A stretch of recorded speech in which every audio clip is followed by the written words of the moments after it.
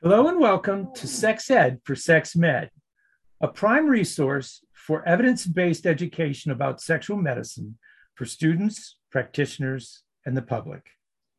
Today we're talking to Teresa Dybel, a nurse practitioner in Columbus.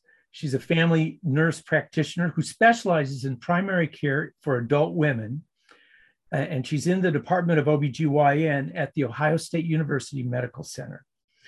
And today we're talking about body image and sexual health. And hello, Teresa. Thank you for coming. Hello, thank you for having me. I'm excited to be here. Teresa works a lot with weight management, and we're very delighted to have her expertise here today because body image and sexual health is a big subject. And today we're going to be more focusing on the midlife because just numbers wise, we see a lot more body image problems in the midlife. And these can definitely cause female sexual dysfunction. So I wanted to start off with asking Teresa, why does body image issues cause female sexual dysfunction? It's a big question, and I think it's very multifaceted, lots of things that sort of lead into it. But one thing that comes to mind is when I'm first having a conversation with women primarily about this topic, one of my questions is, what are your goals? And a lot of people, a lot of patients think I mean a number on the scale or maybe a BMI, and I don't at all. What I really want to know is, how do you want to feel? What do you want to be able to do? And very frequently, the answer to that question is, I want to feel more confident. Because really that body image and, a lot of the times these women have either been, their whole life, they've struggled with weight loss and they've dealt with that through, teenage and early adult years, or it's a new problem for them. And in either case, it significantly affects their confidence and the messages that they're getting from society. And then you can take that a step further and know that sexual dysfunction also in this context can also have a lot to do with confidence. So if we can improve confidence in other aspects of their physical appearance, then it would make sense then that it would also affect them as far as sexual function. Let's say somebody comes in and you're seeing them for a gynecologic visit and you're asking them questions and seeing what issues they have, and they bring up the issue of body image. What is your counseling? How do you approach that? What do you say to them? It's a sensitive topic, and so I try to approach very gently and with a lot of support and TLC. And to be honest, when it comes up in that way, where I'm hearing specifically something about body image, I will not start with a conversation of weight loss, because as we know, you can have body image issues without being overweight, and you can be overweight without having body image issues. So I try to support that in terms of kind of building a patient up and, talking about that this is not the only aspect of their identity. And, if there's been other things that have come up that we can address and, maybe in the conversation, whether we're talking about other things in their life, maybe their kids or their job or something like that. And let's talk about these other things to help kind of zoom out so that you're having a more confidence in yourself as an individual. But then also, okay, I know that you're also bringing this up with me because, we want to talk about weight loss specifically. And then we'll also get into that. And then I'll sort of launch a little bit into my counseling regarding specifically weight loss, what I can offer, whether it's medication counseling and things like that. What are some of the phrases you used? You kind of painted this general picture of TLC, but what Mhm. are phrases our listeners should be aware of and maybe put in the back of their minds to use? Say somebody comes in and says, I just think I look terrible. I went through menopause and I've gained all this weight. What is this all about? I just feel horrible about myself. I suppose in a case like that, I might ask more questions. If tell me a little bit more about how you're feeling. What parts do you feel horrible about? Is it really about the way that you're feeling physically? Are you feeling horrible about yourself, and just in terms of just specifically how you look? And in the context, if we're talking about sexual function, is it especially midlife menopause? What other things are we dealing with here? Are we talking about libido? Are we talking about dryness? Things like that. So I know that you asked me for phrases, and really I answered you with more questions. Well, no, but that's But good. You're focusing, and that's what we want to know. You're focusing in on exactly what bothers them, and Mhm. and that's that's good. Now, if they, and I've heard this, and that's what I'm going to ask, but if I could just lose that 15 pounds, I'd feel sexy again. Mhm. Mhm. Yeah.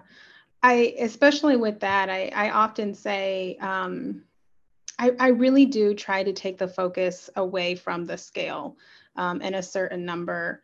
And that includes both the weight in pounds and also BMI, for a few reasons. One, because it doesn't define us. And that, I guess that is a phrase that I would use. This doesn't define you.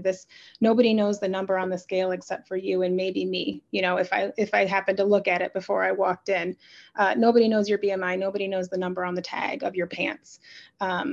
That's, who cares? What's more important is that you are comfortable in your skin, and that you are doing the things that you want to be doing. And if that thing that, if I were to ask about the goal, and the goal that this person might say is, I want to feel sexy again, then let's focus more on that, not a number. And also, as we know through our life, things change, our body composition changes. And, the same person, that was 150 pounds at the age of 25 and 150 pounds at the age of 50 might not look the same, even though the number is the same. I also focus a lot on like lifting, strength, building muscle, and that's also going to change what a certain number on the scale actually looks like, and probably going to make higher numbers, quote unquote, look better. Um, so those are, I suppose, some of the things that I would be focusing on in that context. Now, if they told you if I could only lose that weight, Mm-hmm. I would be happy. What do you say to Mm-hmm. that?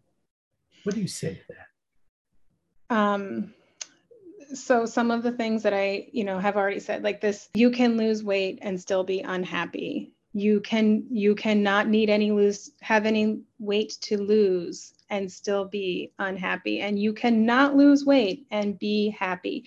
So, and in that case, I would really explore more about what's making you unhappy. I might do some screens for depression and anxiety, and make sure that they're feeling safe and supported at home and in relationships and that sort of thing.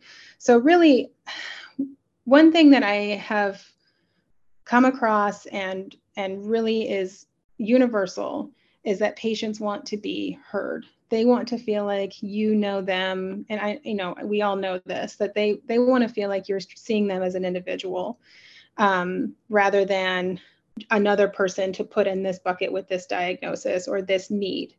And so if I'm not sure of what phrase to use or that sort of thing, I'm always asking questions. I'll ask another question.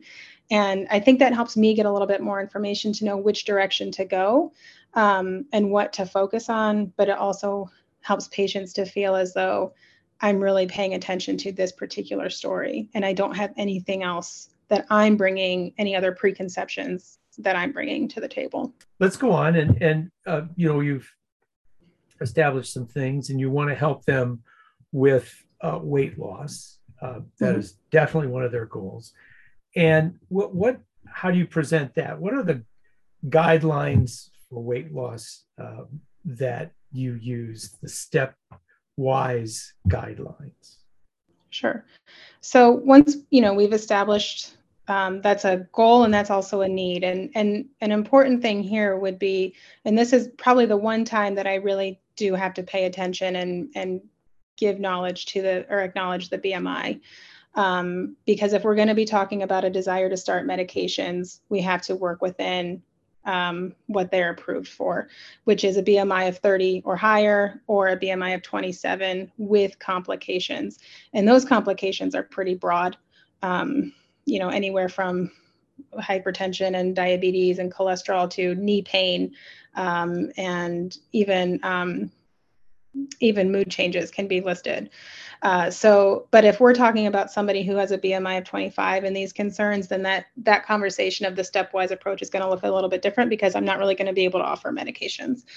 But assuming that I am going to be able to, what I will usually say is, I can help you with this, and we're not going to get it all done today. A lot of times I actually bring patients back to have a kind of an initial session, but I'll explain to them what I want to do is get some more information from you about what you're doing, what your life looks like right now, what you're kind of eating on a regular basis, what your activity looks like, what you've tried in the past that has worked for you, what hasn't worked for you. There's some screening questions. I want to screen for things like OSA, eating disorders. And then, once we kind of get a good idea of what that looks like for you, then we're going to start seeing each other pretty regularly. And the follow-up kind of depends on the scenario, but anywhere from every 4 weeks to every 6, especially in the beginning. We might spread that out later. And in those sessions, we're going to talk a lot about those things and set goals, the SMART goals. I try to keep it as close to that as possible. So now explain you slipped that in, and I want to make sure that our audience hears, what is a SMART goal? Yeah. All right. Let me remember: specific, measurable, attainable, realistic, Correct. and timely. Yep. So we want to make sure it's not just, I want to eat better. What do we do with that? It's more so, I want to start eating 2 servings of vegetables at every meal by 2 weeks time. And, so that is specific, it's measurable, we can measure, it's a number, it's attainable, it's realistic. We're not saying that we want to just only eat vegetables from here on out. And we put a timeline on it. So as many of those factors as you can get when you're setting a goal, the better. So, but I tell them, we're going to set goals, and I have 5 categories that I like to set goals in: diet, exercise or activity, sleep,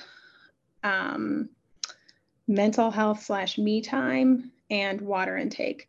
And that, going back to the mental health / me time, that's also something that I, going back to your question about phrases, I slip that in because I think it's unexpected for a lot of people. It really doesn't have anything to do with weight loss. And I always say, I want to set this me time goal because you are more than this process.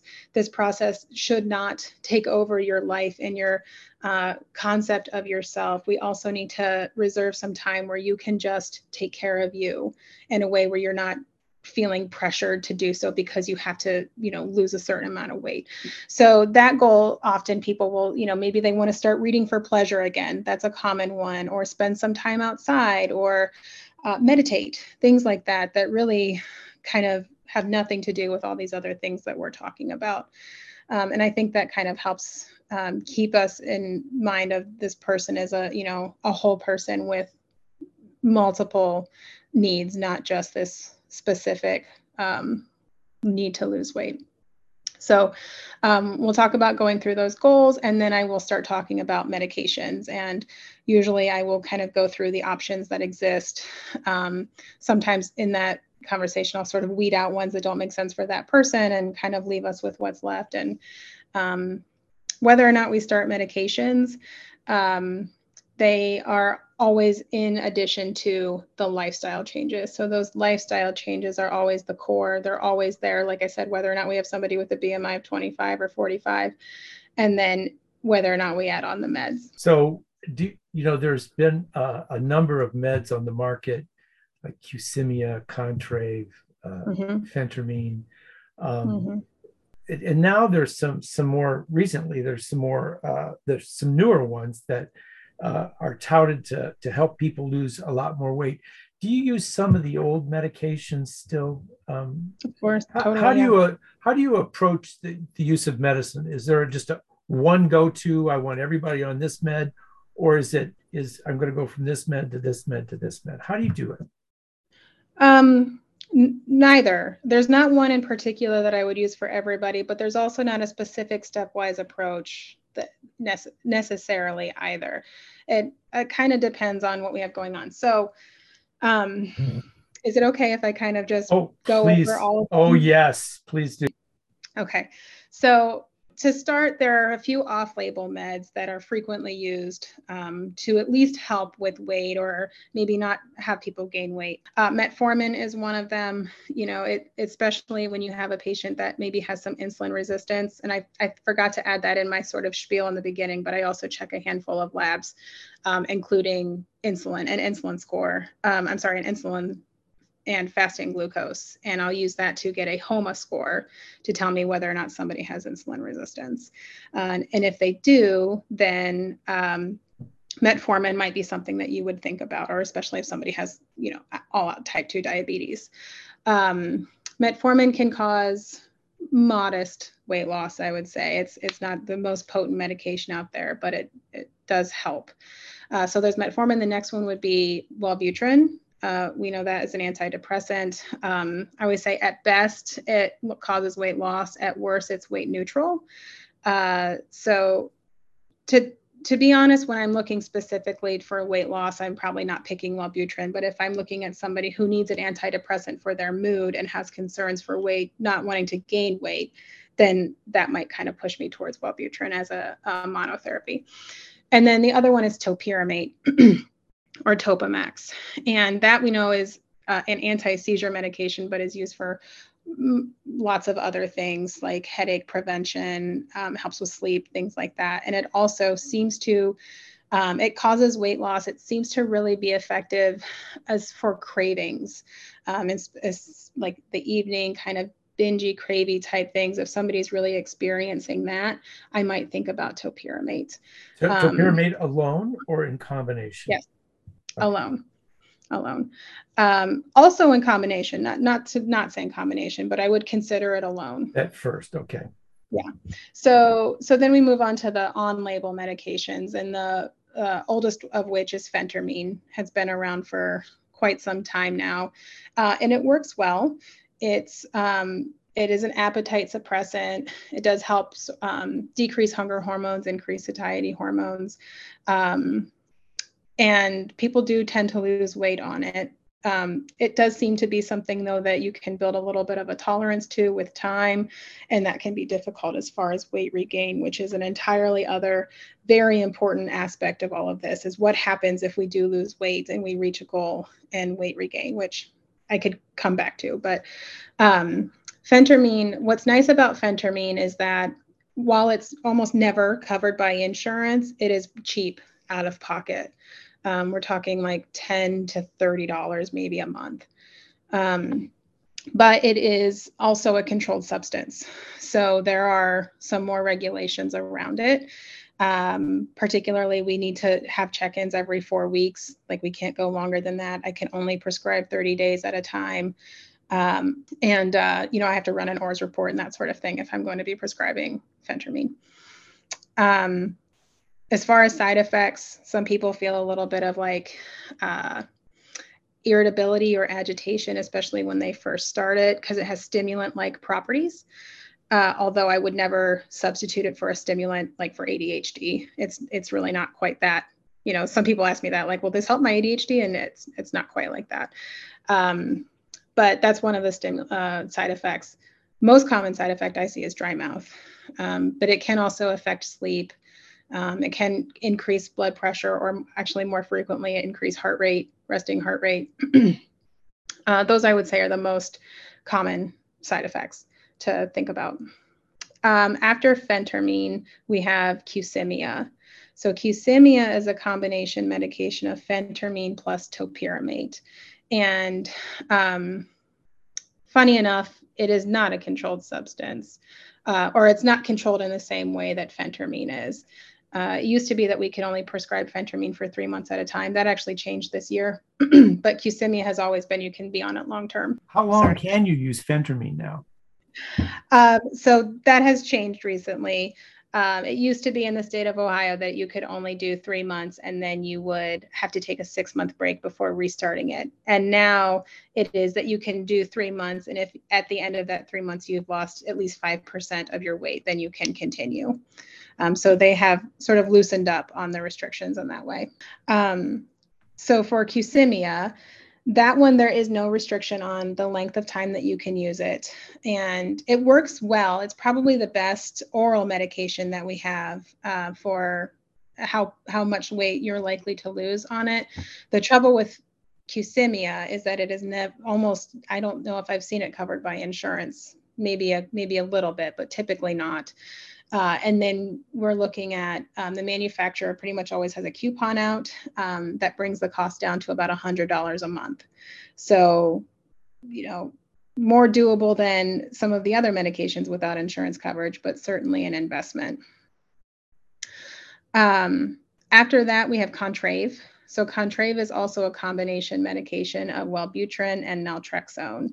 Wellbutrin, the antidepressant. Naltrexone is what we use for like people like that have alcohol use disorder. It helps decrease cravings for alcohol, and it very similarly helps decrease cravings for food, especially like sweets and that sort of thing. And that medication also works pretty well. With that one, we really have to watch for blood pressure. That's probably the biggest limiting factor, is if somebody's going to have an elevated blood pressure with it. Also, same as Qsymia in terms of insurance coverage, pretty much never covered. Manufacturer coupon brings it down to $100 a month. So also something a little bit of the limiting factor there. After that, we get into the injections, which, everybody's heard of. They are definitely more popular and in the media now. On TV every night. Yep. I don't know if it's because, the computer and the algorithms and all this business know me, or if it's just because how often it is, but I get emails and it's on my Google ads. It's everywhere all the time. So the first one is semaglutide, and that's the one that we, I think, hear the most about. And starting with Ozempic. Ozempic has been around since, I think, 2017, approved by the FDA for type 2 diabetes. And but it causes weight loss. And so a few years ago, some really big, robust, well-designed trials were done at bringing that dose of semaglutide up to 2.4 milligrams, which Ozempic goes up to 1. It does go up to 2 now, but at that time it went up to 1 milligram, so a higher dose. And great results as far as weight loss, also treating diabetes, cardiovascular outcomes. And so then we got semaglutide under the brand name Wegovy, and that was FDA approved for weight management. So they are the same active ingredient, but the FDA approval is different. And that matters for a few reasons. One, insurance coverage. Because without insurance, there's no coupon for $100 like there are with the other ones. It's usually like $1,000 a month if you're not going to have insurance, at least. So, a lot of insurance companies we're not covering anything for weight loss. And so recently, this year, 2023, Wegovy, we've seen more coverage for, but prior to that, we weren't. So that led us to kind of be looking at Ozempic. But before I get into all of that, just to talk about the use of them, whichever one you're using, you ramp up the dose slowly. You start with your initial dose for 4 weeks, the next dose for 4 weeks, and so on until you reach your maximum tolerated dose. The primary side effects are nausea. They're all GI. So nausea, vomiting, constipation, diarrhea, and abdominal pain. of those, really what I see the most often are nausea and sometimes abdominal pain. Sometimes we'll start Zofran to help kind of get through that period, although for the most part, people don't need that, and it's tolerable. They can get through it. So those injections are once weekly. The patient self-administers them. And they look a lot like Lispro pens or like those, pens that we're more familiar with, where it's a pen, the needle is housed in a cylinder, it's not seen, which matters for a lot of people. They don't want to, doing like on the movies where you're taking off the syringe and that sort of thing. They don't want to see the needle. And then we also have Saxenda, which is liraglutide. And Saxenda is kind of getting left in the dust anymore because semaglutide it beats it as far as efficacy and side effects. And Saxenda is also a daily injection rather than weekly. So I don't use it very often, but it is still out there. And then last, not yet approved for weight loss, but also very much in the media, lots of people are hearing about it and know about it, is Mounjaro, and that's tirzepatide. And there are some trials already that are showing it's superior even to semaglutide. It causes even more weight loss. It's, on all of the ratings, it's better. And that's very exciting, but so far only approved for treatment of type 2 diabetes, and insurance companies are very stringent about that. And however, I hear rumor that may be available maybe by the end of the year, whether it's approved by the FDA, whether it's going to be under the same brand name or not, I don't really know, but that seems to be coming. Do you think these meds there's been such a barrier. We're all concerned about, weight loss, and there's really so much, surgical treatment of this, which is by far and away a lot more expensive. Mm-hmm. And there's such a barrier to getting at these medications that people can't get at, but they wind up with surgery. Do you think that will change, that should change? Yeah, I do think that it will. I mean, like I said, Wegovy's really only been available to most people, and it's still not available, I would say, to most people. There are still plenty of insurance hoops and that sort of thing, but it's certainly available to far more people this year than there were in previous years. And, with the Mounjaro coming, and there's another GLP-1 that's just recently come out it's actually, they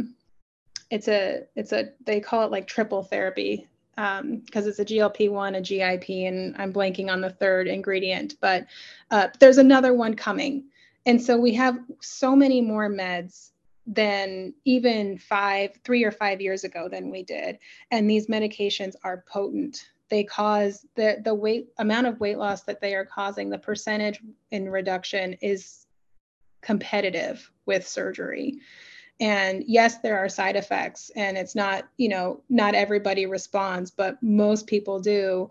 And the risk of surgery compared to the risk of the side effects, I would say, you'd lean toward the medications. Gotcha.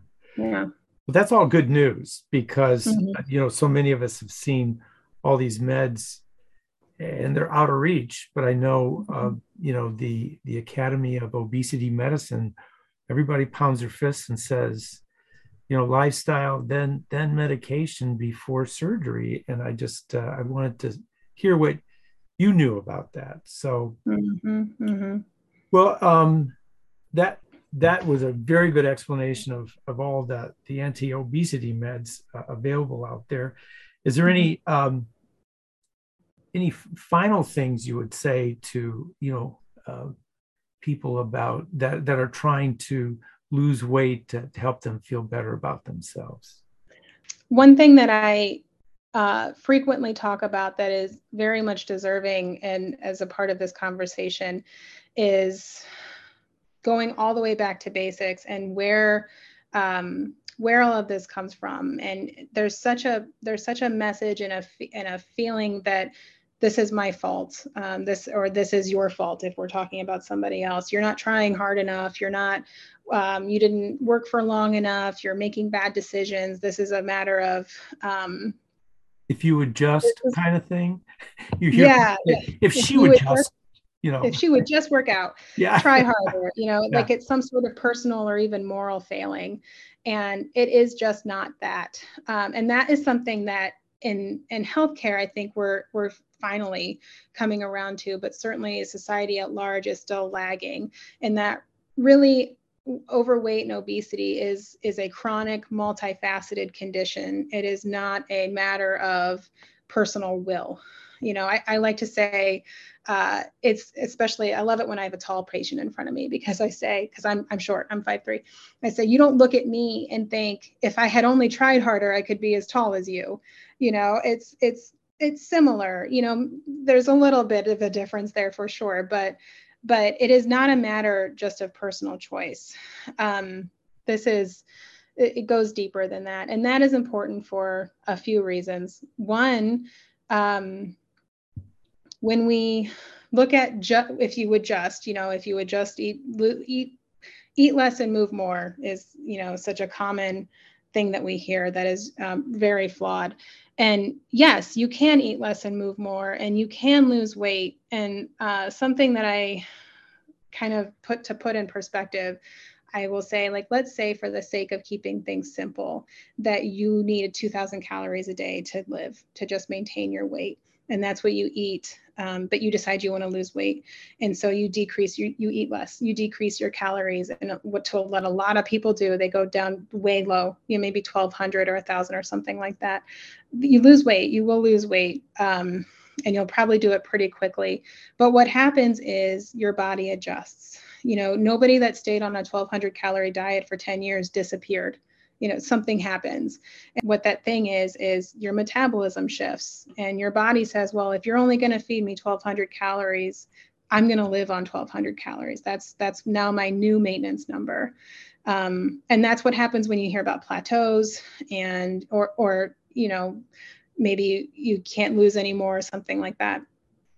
And then what do? You eat more. You either give up, this isn't working or whatever, and maybe you even only go up to 1,500 or 1,800 calories, but that's now your surplus. And so even though you're eating less than you used to, you're gaining weight back. And that's why, we hear so frequently, I lost all this weight, but I gained it back and then some.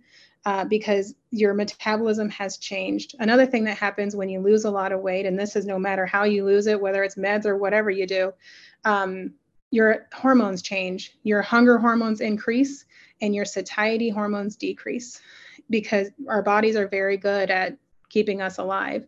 And that is one of the ways that they do it. So not only are you fighting with this shift in your metabolism, but you're also fighting with these changes in your hormones that lead you to be hungrier and want to eat more and feel less satisfied when you do. And then on top of that, add that when you lose weight, you're losing muscle and fat at the same time. And when you gain it back, you're gaining back mostly fat. And so you can get in this really terrible cycle. And I think that's really important to understand, because a lot of people, especially in midlife, will say, I can't do it the way that I used to. When I was in my 20s, I could just do this and it happened so easily for me. And that's just not how it's working anymore. And a lot of times it's because of that. And really what we need to do is actually eat more than people think that they need to. So I think that's sort of an important concept for people to understand. They're going to ask you then, can I reach a weight or goal weight and maintain it? Right. Can right. you do that? Right. Yes. So yes, you can. One of the things to keep in mind, though, is that however you reach your goal weight, and actually this leads perfectly into what I was going to say next, however you reach your goal weight, that process that you did needs to be sustainable. You can't reach your goal weight and then go back to whatever you were doing before and expect to stay there. So, which is, another reason that 1,200 calorie diets are not sustainable, because we're real people with real lives, and, 1,200 isn't much. And in terms of meds, it's also, important in that way, that these medications typically, especially with the GLP-1s, like we have good trial data that says that they likely need to be continued for long term. So they actually, in one of the STEP trials, showed that people, and I think this is really eye-opening. They had all these people that took the semaglutide and they lost weight, all of them. And then they took half of them and kept them on semaglutide and half and kept them on and put them on placebo. They didn't change anything else. So all these people were still having all the lifestyle changes. They were doing strict lifestyle changes the whole time. But then they changed just whether or not you were taking the medication. And the people that were still doing all of the things with their diet and exercise, but now not on medication anymore, gained weight back. And the people that stayed on medication continued to lose. So that tells us that it's more than a matter of personal choices, that there's also something else that we need to be looking at. And another way that I kind of explain that is we need to not think of obesity as something that we can just treat once and it's gone. And we need to, I think there's a kind of to compare it to something else. If we have an infection that we're using an antibiotic to treat, and we have hypertension that we're using an antihypertensive to treat, it's reasonable to expect the antibiotic to treat the thing, stop the drug, and you're done, right? That's reasonable. And that's what we think should be happening with these drugs for weight loss, but it's not like that. It's like the other one. If you treat hypertension and the blood pressure comes down, you wouldn't stop the medication and say, well, we fixed it, we're done now. You would stay on it because we say, this is working to treat this condition that you have. And so that's another important thing to understand as far as, when you start a medication, especially, or if you start a lifestyle change, whatever it is that you start, that it needs to be long-term. So to your question of, can I lose weight and maintain it? Yes, but you need to continue doing those things. And so what you're doing needs to be sustainable. Wow. Well, thanks. This is a tremendous lesson for us. And thank you so much for your expertise. It's obvious, and your passion for it. So thank you again, Therese. We really appreciate your help. Thank you so much. It was great to be here. Thank you for listening to this episode of Sex Ed for Sex Med. Please find the articles used in today's discussion in the show notes for further study. Also, you will find the contact information for our expert today.